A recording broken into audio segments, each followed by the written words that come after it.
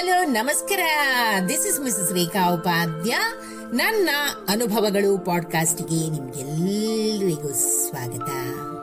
ಬನ್ನಿ ಸ್ನೇಹಿತರೆ, ಇವತ್ತಿನ ಈ ಹೊಸ ಸಂಚಿಕೆಯಲ್ಲಿ ನಾವು ಪ್ರಜ್ವಲ ಶೆಣೈ ಕಾರ್ಕಳ ಇವರು ಬರೆದಿರುವಂತಹ ಒಂದು ಸುಂದರವಾದ ಹಾಗೂ ಉತ್ತಮವಾದ ಲೇಖನ ಹೆಣ್ಣಿನ ಬದುಕು.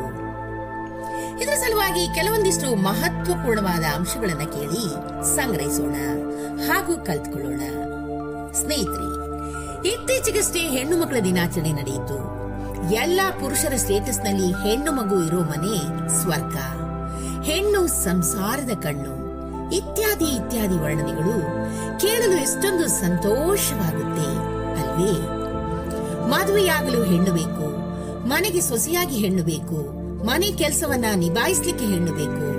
ಆದ್ರೆ ಹುಟ್ಟೋ ಮಗು ಯಾವುದು ಬೇಕು ಅಂತ ಕೇಳಿದ್ರೆ ಮೊದ್ಲೊಂದು ಗಂಡಾಗ್ಲಿ, ಮತ್ತೆ ಎರಡನೇ ಬಾರಿ ಹೆಣ್ಣಾದ್ರೂ ಅಡ್ಡಿಲ್ಲ ಎನ್ನೋ ಮಾತು ಬಹುತೇಕರ ಬಾಯಲ್ಲಿ ಇಂದು ಹರಿದಾಡ್ತಿರುತ್ತೆ. ಬೆಳಗ್ಗೆ ಎದ್ದಾಗಿನಿಂದ ರಾತ್ರಿ ಮಲ್ಗೋವರೆಗೆ ಹೆಣ್ಣು ಮಕ್ಕಳು ಮಾಡೋ ಕೆಲಸ ಲೆಕ್ಕವಿಲ್ಲದಷ್ಟು ಸ್ನೇಹಿತರೆ. ಹೊರಗೆ ದುಡಿಯೋ ಹೆಣ್ಣು ಮನೆ, ಮಕ್ಕಳು ಮತ್ತು ಕೆಲಸ ಎರಡನ್ನೂ ಸರಿದೂಗಿಸುವಂತಹ ಬಹು ದೊಡ್ಡ ಜವಾಬ್ದಾರಿಯನ್ನ ಹೊರ್ತಾಳೆ.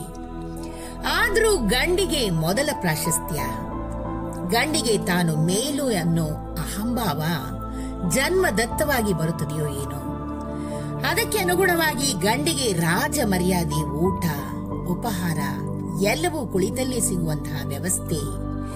ತಾನು ತಿಂದ ಎಂಜಲು ತಟ್ಟೆಯನ್ನ ಸಹ ತನ್ನ ತಾಯಿ, ಸಹೋದರಿ, ಪತ್ನಿ ಯಾರಾದ್ರೂ ಸರಿ ತೊಳಿತಾರೆ. ಉಟ್ಟ ಬಟ್ಟೆಯನ್ನು ಕೂಡ ಒಗೆಯೋ ಕೆಲಸ ಹೆಣ್ಣಿನದೇ. ಮನೆ ಕೆಲಸ, ಅಡುಗೆ ಇತ್ಯಾದಿ ಹೆಣ್ಣಿಗೆ ಮೀಸಲು ಅಂತ ತಲೆ ತಲಾಂತರಗಳಿಂದ ರೂಢಿಗತವಾಗಿ ನಡ್ಕೊಂಡು ಬಂದಿರೋ ಒಂದು ಸಂಪ್ರದಾಯ. ಹೆಣ್ಣಾಗಿ ಹುಟ್ಟಿದವಳು ಹೇಗಿರ್ಬೇಕು, ಯಾವ ಕೆಲಸ ಮಾಡಬೇಕು ಅನ್ನೋ ತರಬೇತಿ ಹುಟ್ಟಿದಾಗಿನಿಂದ ಸಿಗುತ್ತೆ. ಗಂಡು ಹ್ಯಾಗ್ ಬೇಕಾದ್ರೂ ಇರ್ಬೋದು. ಗಂಡು ತನ್ನ ಸಂಗಾತಿಯನ್ನ ಹ್ಯಾಗ್ ನಡ್ಸ್ಕೊಳ್ಬೇಕು ಎನ್ನೋ ಸಂಗತಿಯನ್ನ ತನ್ನ ತಂದೆಯಿಂದ ಕಲಿತಾನೆ. ಹಾಗೆ ತನ್ನ ಪತಿಯನ್ನ ಹ್ಯಾಗ್ ನಡ್ಸ್ಕೊಳ್ಬೇಕು ಅನ್ನೋದನ್ನ ತನ್ನ ತಾಯಿಯಿಂದ ಹೆಣ್ಣು ಕಲಿತಾಳೆ. ಸ್ನೇಹಿತರೆ, ಗಂಡಾಗ್ಲಿ ಹೆಣ್ಣಾಗ್ಲಿ ಒಬ್ರನ್ನೊಬ್ರು ಗೌರವಿಸೋದನ್ನ, ತಮ್ಮ ಅಭಿಪ್ರಾಯ ಧೋರಣೆಗೆ ಮನ್ನಣೆ ನೀಡೋದನ್ನ ಕಲಿಬೇಕು. ನಾವು ಇಂದು ಹೇಗಿರ್ತೇವೆಯೋ ಹಾಗೆ ನಮ್ಮ ಮಕ್ಕಳು ಭವಿಷ್ಯದಲ್ಲಿ ವರ್ತಿಸ್ತಾರೆ ಅನ್ನೋದು ಕಟು ಸತ್ಯ ಸ್ನೇಹಿತರೆ. ಹೆಣ್ಣೊಬ್ಳು ತನಗೆ ಗಂಡು ಮಗು ಆಗ್ಲಿ ಅಂತ ಬಯಸೋದು ತನ್ನಂತೆ ತನ್ನ ಮಗಳು ಕಷ್ಟ ಪಡೋದು ಬೇಡ ಎಂದೇ ಹೊರತು ಮತ್ತೇನೂ ಅಲ್ಲ. ಗಂಡಿಗೆ ತನ್ನ ಸಂಗಾತಿಯ ಬೆಲೆ ಅರ್ಥವಾಗೋದು ಆಕೆ ತನ್ನಿಂದ ಶಾಶ್ವತವಾಗಿ ದೂರವಾದ ಮೇಲೆ ಅನ್ನೋದು 100ಕ್ಕೆ 100 ಸತ್ಯ. ಹಿತ್ತಲ ಗಿಡ ಮದ್ದಲ ಎನ್ನುವಂತೆ ಹೆಣ್ಣು ಅಥವಾ ಗಂಡಿಗೆ ತನ್ನ ಸಂಗಾತಿಯ ಮನಸ್ಸಿನ ಮಿಡಿತ ಅರ್ಥವಾಗೋದೇ ಇಲ್ಲ. ದೂರದ ಬೆಟ್ಟ ನುಣ್ಣಗೆ ಎನ್ನುವಂತೆ ಬೇರೆಯವರ ಬದುಕು ತುಂಬಾನೇ ಸುಂದರವಾಗಿ ಕಾಣಿಸುತ್ತೆ. ಇರುವ ಭಾಗ್ಯವ ನೆನೆದು ಬಾರನೆಂಬುದು ಬಿಡು, ಹರುಷಕ್ಕಿದೆ ದಾರಿ ಎನ್ನುವ ಡಿವಿಜಿಯವರ ಮಾತನ್ನು ನೆನೆಯುತ್ತಾ ಇರೋದ್ರಲ್ಲಿ ಖುಷಿ ಸಂತೃಪ್ತಿ ಪಡೆಯೋಣ.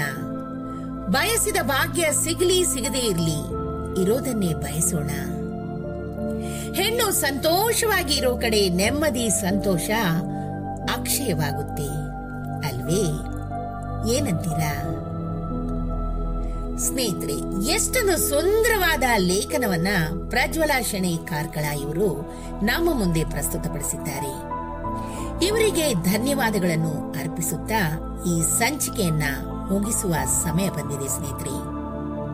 ಈ ಒಂದು ಚಿಕ್ಕದಾದ ಹಾಗೂ ಉತ್ತಮವಾದ ಮಾಹಿತಿ ನಿಮ್ಗಿಷ್ಟವಾಗಿದ್ದಲ್ಲಿ ದಯವಿಟ್ಟು ಇದನ್ನ ಲೈಕ್ ಮಾಡಿ, ಶೇರ್ ಮಾಡಿ ಹಾಗೂ ನನ್ನ ಪಾಡ್ಕಾಸ್ಟ್ ಅನ್ನ ಫಾಲೋ ಕೂಡ ಮಾಡಿ ಸ್ನೇಹಿತರೆ. ಧನ್ಯವಾದಗಳು.